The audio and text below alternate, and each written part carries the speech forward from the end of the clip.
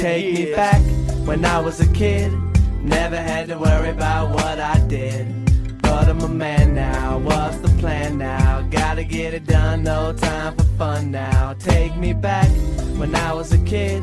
Never had to worry about what I did. But I'm a man now, what's the plan now? Gotta move on, those days are gone now. Who the F is Mike Young would like to thank our incredible sponsor, Blue Team. Ain't nothing funny about a commercial disaster or renovation project. Blue Team handles all aspects of construction, roofing, and disaster recovery for commercial property owners and operators throughout the U.S. No company comes even close to Blue Team. Blue Team handles the projects from start to finish so our clients can focus on running their business, and that is no joke. Call the experts at Blue Team at 855-522-2583. Blue Team, anywhere, anytime. Welcome to another episode of My Mom's Podcast. Maybe that's the name of it, My Mom's Podcast. How's that name? Do you like it? Yeah, it's fine. You could call it some of the other moms. So, Ma, you've handled the corona crisis very well. I've never seen anybody less concerned, although you're being super safe and smart about it, but you're very confident. And I notice your generation, it just seems tougher and more willing to deal with things. We are less neurotic than you, but that you're always neurotic. I think if you take care of yourself and you don't go around a lot of people and you do the right thing and wear a mask all the time, you'll be fine. You know, and even if you get it, doesn't mean you're necessarily going to die. People get it. It's just like having the flu, you know. Is that what they're saying? It's like having a bad flu? Yeah, it's like a flu. And, you know, the people who are compromised, of course it's going to be more harmful to them because they're already compromised. Right. But if you're a healthy human being, and even if you're a healthy human being over 65, you're going to be okay. Yeah. You know, the way they spin it on the news is like anybody over 65 who gets this is going to be on a ventilator and dead. I mean, can you believe the media? The media is killing this thing. I mean, they're just having a ball with it.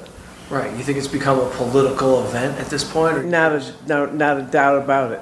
Today I saw on the news that the idiot was wearing a mask for the first time ever because he went to the Walter Reed Medical Hospital. And they probably said to him, listen, if you're coming in here, your ass is wearing a mask. I mean, what do you even think about this guy? What do I think of him? Yeah. I hope he gets it and drops dead. I don't do politics on this, but it is. I don't wish him dead. I just wish he gets real sick because he would have, if he had taken this down. Yeah, he could have shut this down when he heard about it. A couple months prior to his announcement. He kept saying it was a hoax from the Democrats. I mean, how stupid are you? What do you think that is? Just ignorance and just... I think he's a narcissistic idiot. I don't think he has an IQ above a gnat. Growing up, were you ever political? Was Grandpa political at all? Never. I've never even paid attention. But you can't help but pay attention to this guy because he's frightening. He has divided this country so that the reason there are people rioting in the streets because of him. Right. You know, I'm not saying that there's never been an issue with black and white and police brutality and everything, but he's taken it up to the next level. Because of his disregard for humanity. He doesn't care about people. All he cares about the stock market and if it goes up, and he'll look good. Right. You know, he doesn't realize he's not the reason it goes well. Right. At all. No. Yeah. You know? Now we're in a weird spot. Do you were home when the '67 riots hit? In Detroit? Yeah. We'll be fine. That's just a cane. We don't need that. When the '67 riots hit, were you home and watching TV and it just popped off, or did you hear rumblings on the news and then it went off that night, or did it happen? No, we heard it we heard stuff on the news about what was going on. And then when we lived, and they were rioting right close to our house, And I remember we were on the porch of our duplex, and I remember the National Guard flying above us in a helicopter with our guns drawn, and the little kids next door to me thought they were shooting a movie. Wow. But they were rioting and looting all the stores. You know, they pretty much ruined their neighborhoods because they burnt out any store that they could shop in. And we had a housekeeper who was great, and she lived in the city, like on 12th Street. And she'd come to work, and she would have to grocery shop where we were on 7 Mile and schlep them all the way there, or my dad would take her home, you know. But it was horrible. It was horrible. Do you remember feeling like scared at that time, like when the riots were going on and like the tension and? Yeah, because it was scary, because I'd never seen anything like that. I'd never heard anything like that, you know. It was frightening. And I was, yeah. You were a teenager. I mean, no, I was married. In 67, yeah, you were married for a couple of years then. I was married for a year. Yeah. Before I had kids. Right before I was born. Yeah, we were on, we lived right down the street on Orchard Lake, Outer Drive in Greenfield. Could you hear stuff going on? Oh, yeah. Besides were you hearing, guns popping off? No. But what was Dad doing? Well, first of all, there was an 8 o'clock curfew. And one night we were standing on our porch with our neighbor, and the National Guard came by on the street. You know, they had tanks coming down the street. Wow. And they said to Dad and our neighbor, "It's 8 o'clock. You gotta get in the house. This is no joke." So everybody got in the house. You know. And is that what sparked the white flight? White flight. Oh, absolutely. Anybody who could got out. That was definitely the initial fire incident that everybody started moving to the suburbs. Right. And then Detroit was never the same after that. No, they never rebuilt. They never rebuilt until Dan got there, to be honest with you. How crazy is that? One of the greatest American cities of all time didn't rebuild until 50 years later when Dan Gilbert put his own money into the city. Did you go to school with diversity? Was there black and white kids at Mumford? Oh yeah. A good mix? A good number, and really great guys, really great kids. Because a lot of the kids came from Detroit, and they moved into our neighborhood because Mumford was like the number one school in the country almost. That's why, Mumford in Beverly Hills Cop. That's what Eddie Murphy wears the Mumford shirt because Jerry Bruckheimer went to Mumford. Right. Did you know what was it, like 4,000 kids in your school? 4,000. 1,000 in each class. So do you think... I graduated with over 900 kids in the class. Oh my God. So you could never have known everybody in your class. Like I had 250 and I didn't know everybody. No, you didn't. You had 402. I did? Uh-huh. Oh, really? Uh-huh. Where'd I get 250 from?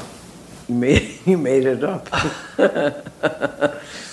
Going to Mumford, did you know at the time that you were going to like a great school? Like, did you appreciate like going to a cool, diversified? Quite honestly, I had never thought about it. Well, I did think about it because Mumford had a reputation of being very snobby, a lot of rich kids.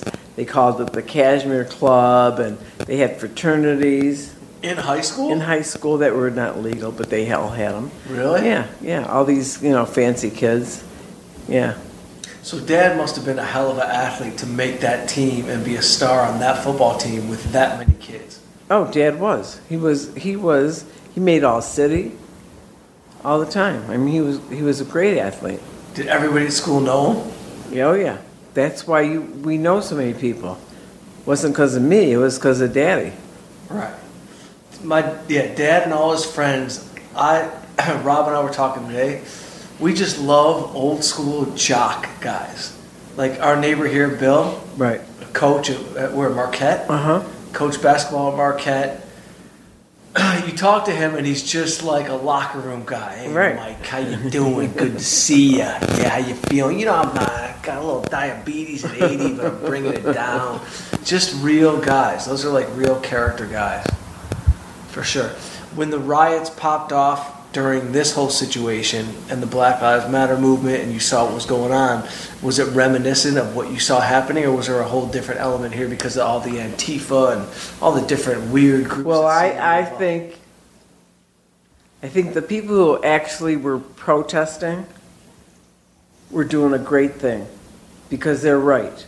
They're not treated properly, knowing that my grandkids are mixed, and I talk to them, and I just have to have the conversation with them. You know, they're now 20 and 18 about if you're driving a car, be careful where you're driving and be very cautious in certain neighborhoods. And in like one of the kids was going to Florida and they were driving down, and I said, do not drive the car down south, because God knows what could happen, because they're nasty. Yeah. You know, they're nasty. Right. Racist cops. Yeah, exist. They always have. and the kid said to me, yeah, when they drive, they're nervous. They're afraid if they get pulled over, what's going to happen. Now, nobody in their right mind should be nervous. Nope. It's the sickest thing about our society. I mean, cops are supposed to protect you and take care of you. They're not supposed to beat the hell out of you for nothing, just because they got nothing else to do, because they're a bunch of ignorant assholes. Right. But the majority of them are really good guys. You know. We've had cop friends our whole life. You've had Right. great cops that you've known. Oh yeah. Yeah. Dusty and No, I have great. I mean, 99% of the guys are great guys. Yep. It's that 1% who make it bad for everybody. Right. You know, and the fact that they did what they did and they've done what they've done before to these kids, the men and women, for no reason. Right. First of all, I think when they shoot somebody, they should shoot them in the foot, not in their head or in their back, where they have to be, you know, Right. killed. There's no reason to kill somebody because they robbed a damn store. Right. I agree. That's absurd. I mean, it's one thing if the guy's a manic and a killer, killed another person, but half these people are doing like petty theft. Right. Not even, you know, robbing a gas station. So what? I mean, I don't mean so what, but I mean, I don't but I'm mean with so you. what. Listen. There's no reason to shoot somebody. Nope. You know, I mean, I know somebody who was killed, murdered, a mother of 3 kids. For no Southfield? reason. For no reason. Oh, right. Niece. Right. Yeah. For no reason whatsoever. Because somebody had nothing else to do. Wait, was she killed by a cop? No. No, She she was was killed murdered, right, in in the Detroit. city. Right. Right. You know, that's one thing. You know, find somebody, that guy, and do something to him. Yeah. But don't shoot a person because they're robbing a gas station or a store or a liquor store or what. Who cares? Right. You know, Cops need to be taught anger management, major anger management class. a lot of those Deep breathing. those cops are angry and they're power hungry. And that's a sad fact of life. Right, that is You a know. sad fact. You know, I mean, I was thrilled that when we were marching over here up north, Yeah. that we saw so many people out doing that, because this is kind of white tight neighborhood. Oh, I didn't know what to expect. I was nervous going to the demonstration just because I didn't know who would show up here. I didn't know if some crazy, Right. racist, white supremacist dudes were going to show up, and then all of a sudden me and Rob are grown men fist fighting in the middle of an up north street. I didn't know what to expect of it. No, it was a very peaceful, was loving. beautiful. Yeah, it was really nice. It was really nice. Because up now in this area, for the first time in 40 years of coming up here, I have actually seen mixed couples, mixed kids, all getting along together, which they always have. I mean, most black kids and white kids get along great. Of course. You know, they don't Kids have get any along problem. great. Right. That's the whole thing. No, but it's what the poison they learn at home is, you know. It's like, when does that generation end of teaching poison in the house? Never, because you'll always have ignorant idiots. Right. You know. How interesting was it that we talked to White Boy Rick today? Yeah. I mean, talk about somebody that got the shaft and was been locked up for 30 years. And it's not angry. Isn't that crazy? He's not angry. He sounds ready to get out. You can hear in his voice, like, Right. energy. He's coming like, out. Let me get the hell out of here. Let me go back to my family. Yeah. Let me get my life started over again. Yeah, he's got a great attitude. Yeah. I mean, I don't know if I could be that up and willing to go. No, mentally, he turned a switch 30 years ago, and he just always held out hope that he was going to get out. And Yeah, his story's crazy. I've told it on my other podcast before, but like, he's the youngest informant in American history, and he's the longest serving juvenile Ever. in America Right. ever on a nonviolent drug offense. Right. They owe him a life. They owe him more than a life. Oh yeah. I don't, he's talking about doing the documentary thing when he comes out, and I'm kind of thinking in my mind, like, maybe you just take a beat and like don't do anything right now. Do you agree, like, that he should just go home, or it's just? No, they I said next week it's gonna be on the cover of both Michigan Detroit Free Press and whatever the other paper is. I hope they honestly tell the real story about how screwed he was by the mayor and the higher ups in the city. Yeah, the corruption was at Right. the highest level. Right. Right. When you growing up, was Mayor Coleman Young the mayor when you grew up? No, No, it was only when you were like in your 30s yeah. I'm trying to for a think. long time. Oh, Cobo was the mayor. Coleman? Cobo. Oh, Cobo. Right. And I don't there- know what his corruption level was, but maybe nothing. But everybody knew Detroit was corrupt. Oh, I mean, first of all, you had the headquarters of the Teamsters Union. You had all the drug dealers who were connected to the mayor, who was connected to the chief of police. Everybody looking out for everybody else. And what is wrong? Is your neck hurt? no, just Stretching out? yeah. All right. I'll live. Honestly, I'm not dying yet. No, you're not. I'll let you know when I die. No, let me tell you this. I want to know very simple things. We've been recovering from the stroke for a couple of years now, and you're Yeah. doing great. But you have never been that coordinated of an athlete, okay? So I'm not yelling at you, but like when I see you like step up and put your hand in the wrong place and rush through something, what is it that's going through your head that you won't just take your time? Because Get a I'm grip. used to moving fast, and I can't slow down. Okay, so you admit it, right? So you're just admitting it. Yeah, I'm used to running 100 miles an hour. I'm used to walking 5 miles a day. Right. So the frustration is right. Something I can't even imagine. But you're doing great.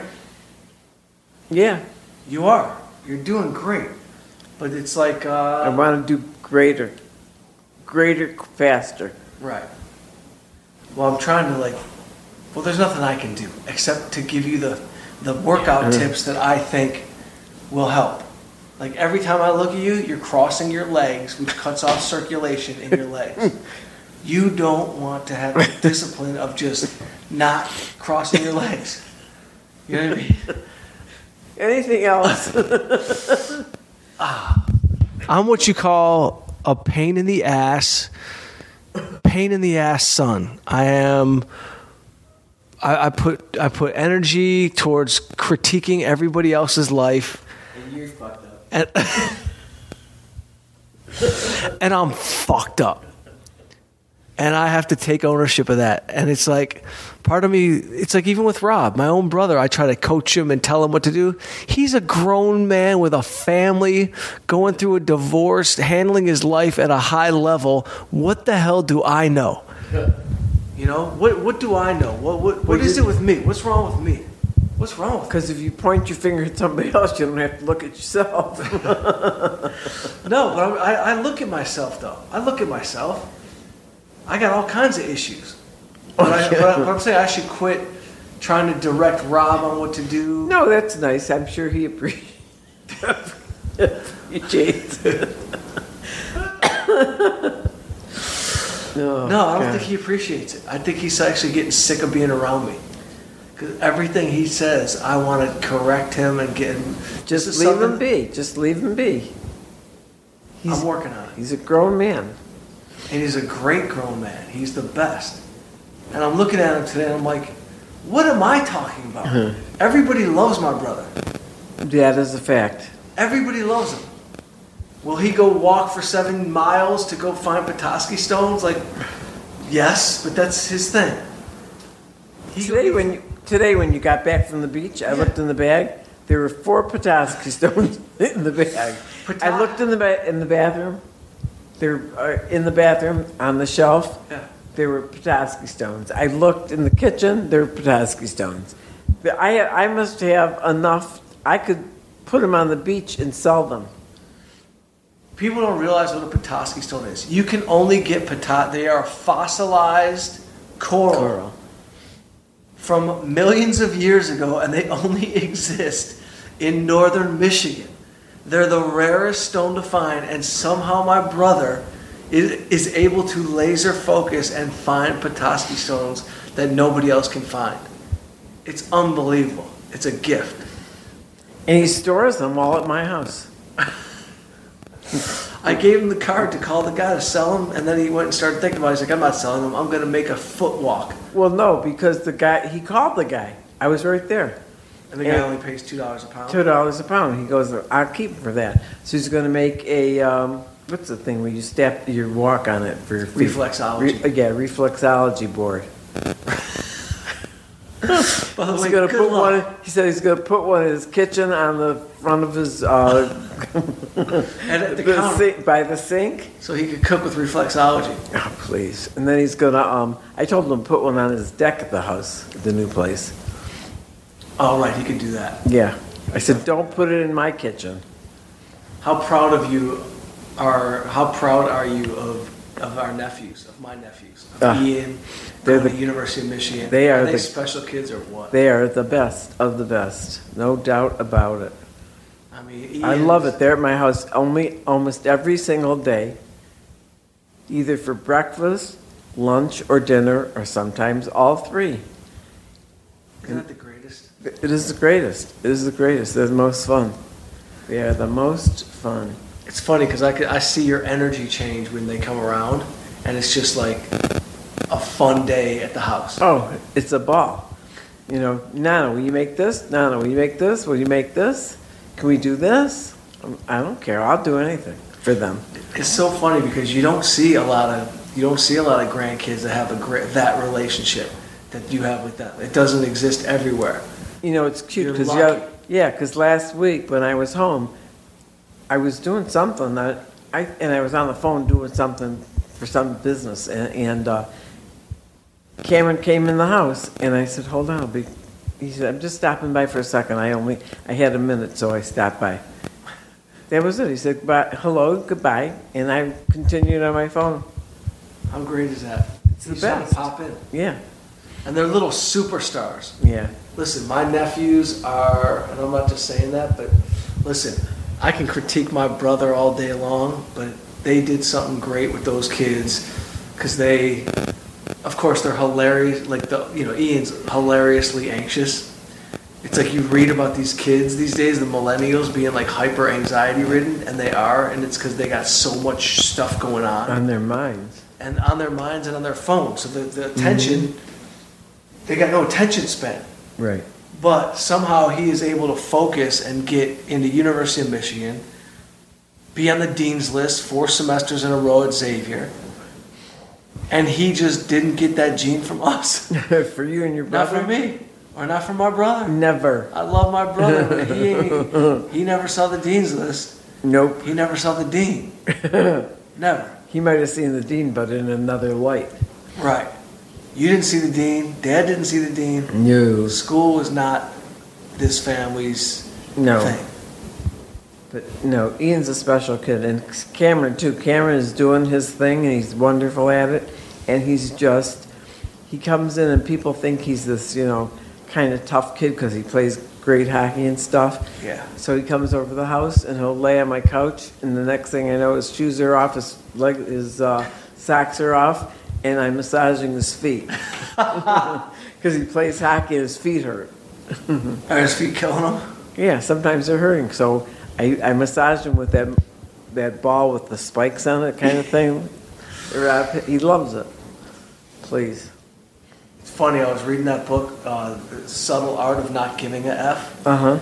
And they talk about like the things that you give an F about, Right. You know, and it's like everybody gives an F about the wrong stuff. Right. Everyone's in the rat race. Everybody's fighting to scrape to the top of this and that. But it's the ordinary moments like that, being at home with the kids, you massaging Cameron's feet, making them waffles. That's the stuff that makes life great. Right. Is your neck okay? It's just, Stiff? yeah, I'm fine. All right. My mom keeps stretching it out. Let me hold this. I think you're getting tired of holding the microphone. You okay? Just stop speaking for me. All right. Well, no, you're. So what? All right. I'm a worried son. Leave me. I want my mom to do all the proper things that I know she can do to keep improving her movement. I do it all the time. No, I know, but it's okay if I worry about you. That's my. It keeps me going. Like, Ian's coming up, and I get nervous. He's seen 2 friends, and like now everybody's like seeing people and then quarantining, and then seeing someone and like nobody knows how to move. It's like you got to just keep your family tight and limited, and stay safe and smart. You know? I think with this quarantine thing, Yeah. either the divorce attorneys are going to have a ball. They're going to be very rich when this is over with. Huge. And I think what I really seriously think one of the good things that it did do or has done is have families spend time together. Parents actually spending time talking to their kids, because some of the kids who were home taught, Yeah. they had to be, their parents had to be talking to them and the dads. So that was kind of a good thing, Yeah. Do you see us getting past this thing in the next year? Yeah. I don't think it's going to be, not going to be gone. I think by probably September, October, there's going to be a vaccine for it. Yeah. And but for sure by the election. Right. The election, it'll be all clear. It won't be clear, but there'll be a lot of things going. Yeah. Right. I think it's a lot of, I don't think it's nonsense. I just think it's a lot of hype. Right. Right. You can't tell me America has 5 times the amount of death than any other country in the world. It just doesn't make any sense. No. And it is we're taking it seriously, and we're going to continue to be safe, right? And take it seriously, because health is number 1. Right. And we got to make sure you're all right and you're good. My mom had a friend come over the other day. He sat here with the mask. Right. You both had masks on. That was very respectful. Yeah. And I love seeing that. And I think you're from a tougher generation. Period. You don't worry about half the things that somebody like me worries about or thinks about. You just Listen, you guys if you're are going to just get it, you're going to get it. No, I know, but I'm just saying you're just a tougher. I'm from a tough Jew family, but I'm like the sensitive son of a bunch of tough Jews. I know somebody who got it, and they were cautious as anything. So, go figure. Right. Right. Oh, they don't even know where they got it. Right. I don't know where they picked it up. Right. The only way you know where you picked it up is if the person you picked it up from notifies the health department or whatever, and they say, did you have contact with so-and-so on this date? Right. It's like when I was at physical therapy, and they called me immediately because my physical therapist got a test, and he tested positive. I freaked out. You didn't.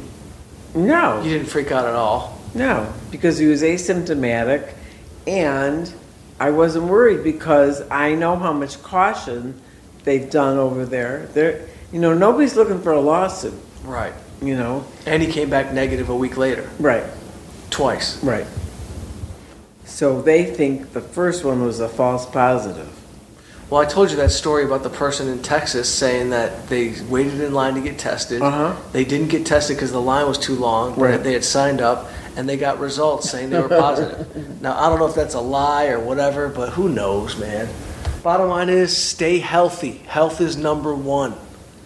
Stay healthy. Well, yeah, but, these people, like when they say, don't gather in large crowds, and they had those all these kids in the boats, on the boats and stuff, and a bunch of the kids caught it.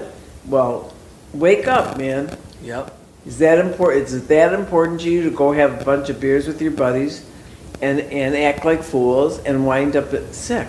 Right. You know? Right. Why can't this generation just be disciplined and just respect the elders and, you know, Because just keep they it think they're disciplined? invincible like every other young generation. You think it's never going to happen to you, and that's a sad fact. I think it just has to do with the brain as a kid. The kid brain thinks you're invincible. Right. At least the male kid brain. The boy, like me. Even the women. I mean, those parties were with girls and boys. Yeah. But I'm just thinking back to, like, I always think about, like, what was going through my mind as a teenager. You know, remember you told me, like, there was a couple of years that you just... remember you told me there was a couple of years that you didn't like me as a person? Yeah, I remember you took that class. GGI. Group Guidance Interaction. Yeah. Worst thing ever. It was for all the supposed leaders of the high school to try to help out troubled kids. Right. Meanwhile, we were all troubled, and we were all the worst kids. And I was going through a bad time. I'll never forget when the teacher called me and he said he's going to be teaching it, and would I approve? And I'm like, okay. So then finally you came home a couple times, and I was like, what in the heck are you doing? You know, it was the positive kids and the positive leaders and the negative leaders. Yeah. And they were supposed to, you know, help out each other. Have open dialogue. Yeah. We had the drug dealers in there. Oh my God. The gangsters were in there. They didn't want to hear anything. I don't even know what the purpose was. The purpose was to try and get the bad kids to be good kids. Right. Meanwhile, they came around to me and they said my biggest issue was I was easily influenced. Mm-hmm. Was I easily influenced, you think? No. No, I was a leader. You were a leader, you know. I was a leader in school. A leader of what? Kids just need love at home. That's all they need. Kids need to be loved and to be felt needed. And if they don't get that, then it's going to be a lot of therapy when they get older to learn that they got value. Right. You know? Because it's a big problem in the city. These kids don't know that they're valuable because there's nobody at home to tell them that, you know? And a lot of times, it's not that the parents don't want to tell them. The parents are so busy with themselves, trying to make a living to get these kids going, that it's hard. Right. I always think about what was going through my mind as a kid, like when I was doing bad things, and I always blame it. And you can't blame it on anything, but I literally remember having the thoughts of, after Aunt Lillian died, I remember thinking in my mind, the exact thought to me was, oh, life is short. I can't believe this could even possibly happen. F the world. I'm going to steal, fight, do whatever. I had a rebellious, stupid mentality. Yeah.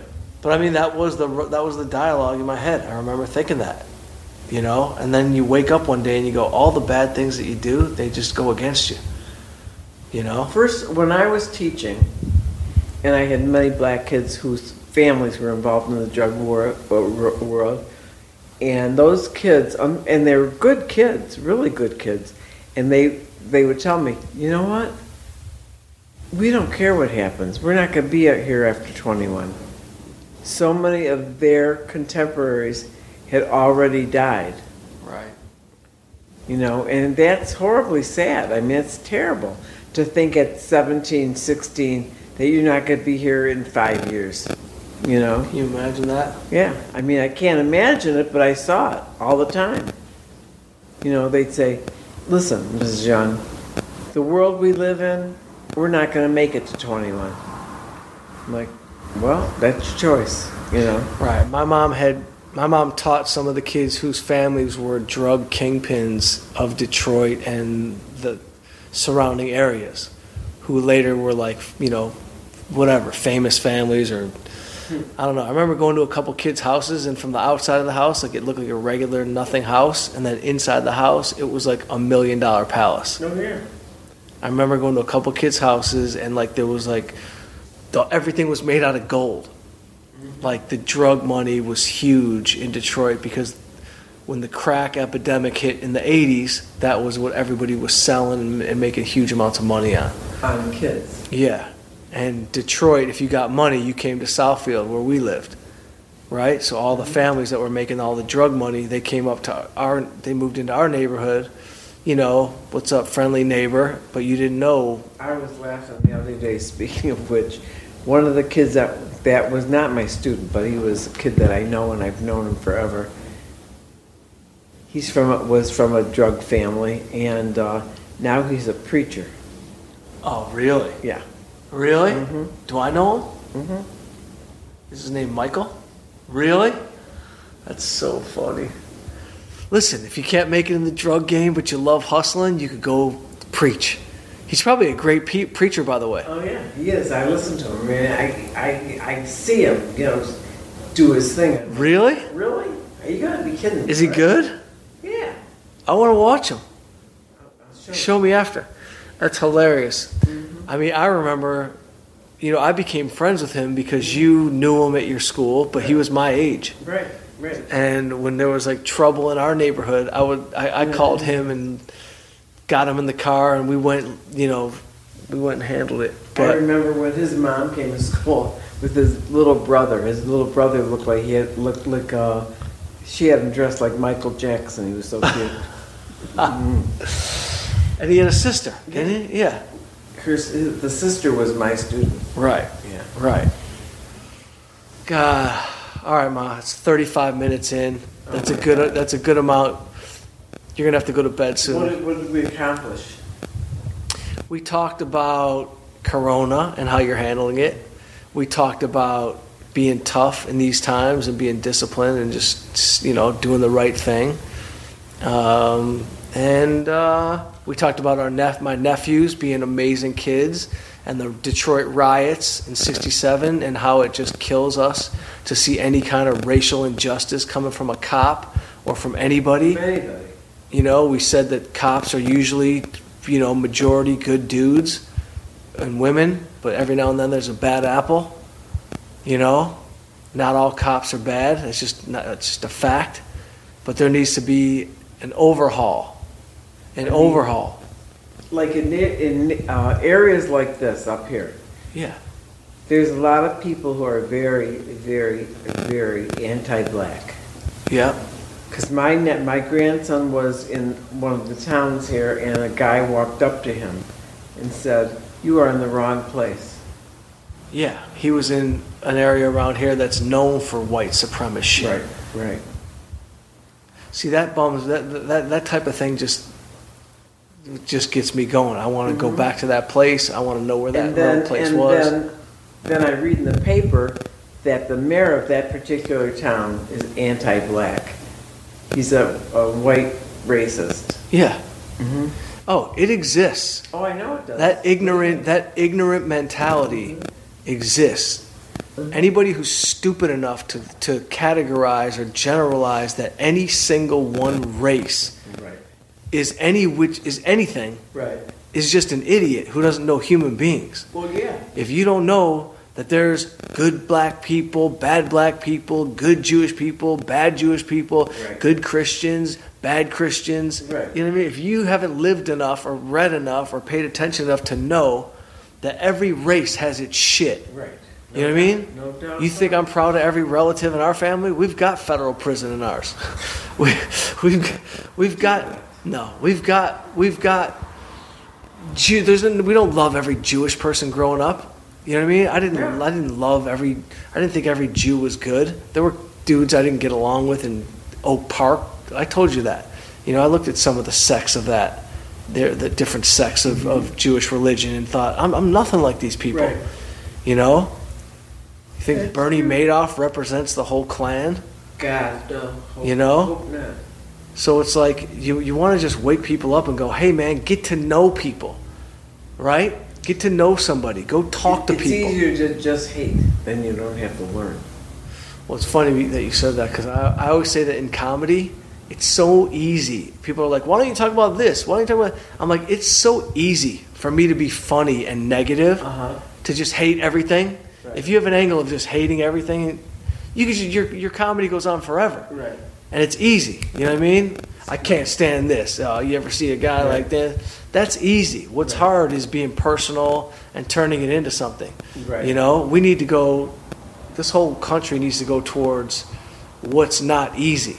You know, and what's not easy is learning to love people. Like you gotta just. Your initial thought has to be, we gotta love each other. And then if somebody does something to you, it's that individual person. Right. It's not their skin. Community. It's not their community. It's that person. Right. You know? That's a fact. We need to wake it up. All right, you're exhausted. And don't say you're not. I'm not. Ma, this is what she does. She fights the flow. You ever see someone fight the flow? Will you promise me, Ma, just to start doing some deep breathing exercises that I told you about? Yes, sir. Please, write it next to your bed upstairs and just say deep breathe when you wake up. Through your nose. Like this. All right, this has been another episode. I'm the world's most annoying son. I can't help it. I have a psychiatrist that I'm going to call this week, actually, and get back into therapy. And that was my mom, Gail Young. We'll talk to you later. Take me back when I was a kid. Take me Never back had now. to worry about what I did. The 1, 2, But I'm a 1, man 2. now. What's the Check plan it out. now? Gotta The get it done. Motown No sound. time for Getting fun down now. now. Take me back when I was a 1, kid. 2. Never had to worry Take about me what back, I coming did. back for you. But I'm a man now. Where we What's going the now? plan now?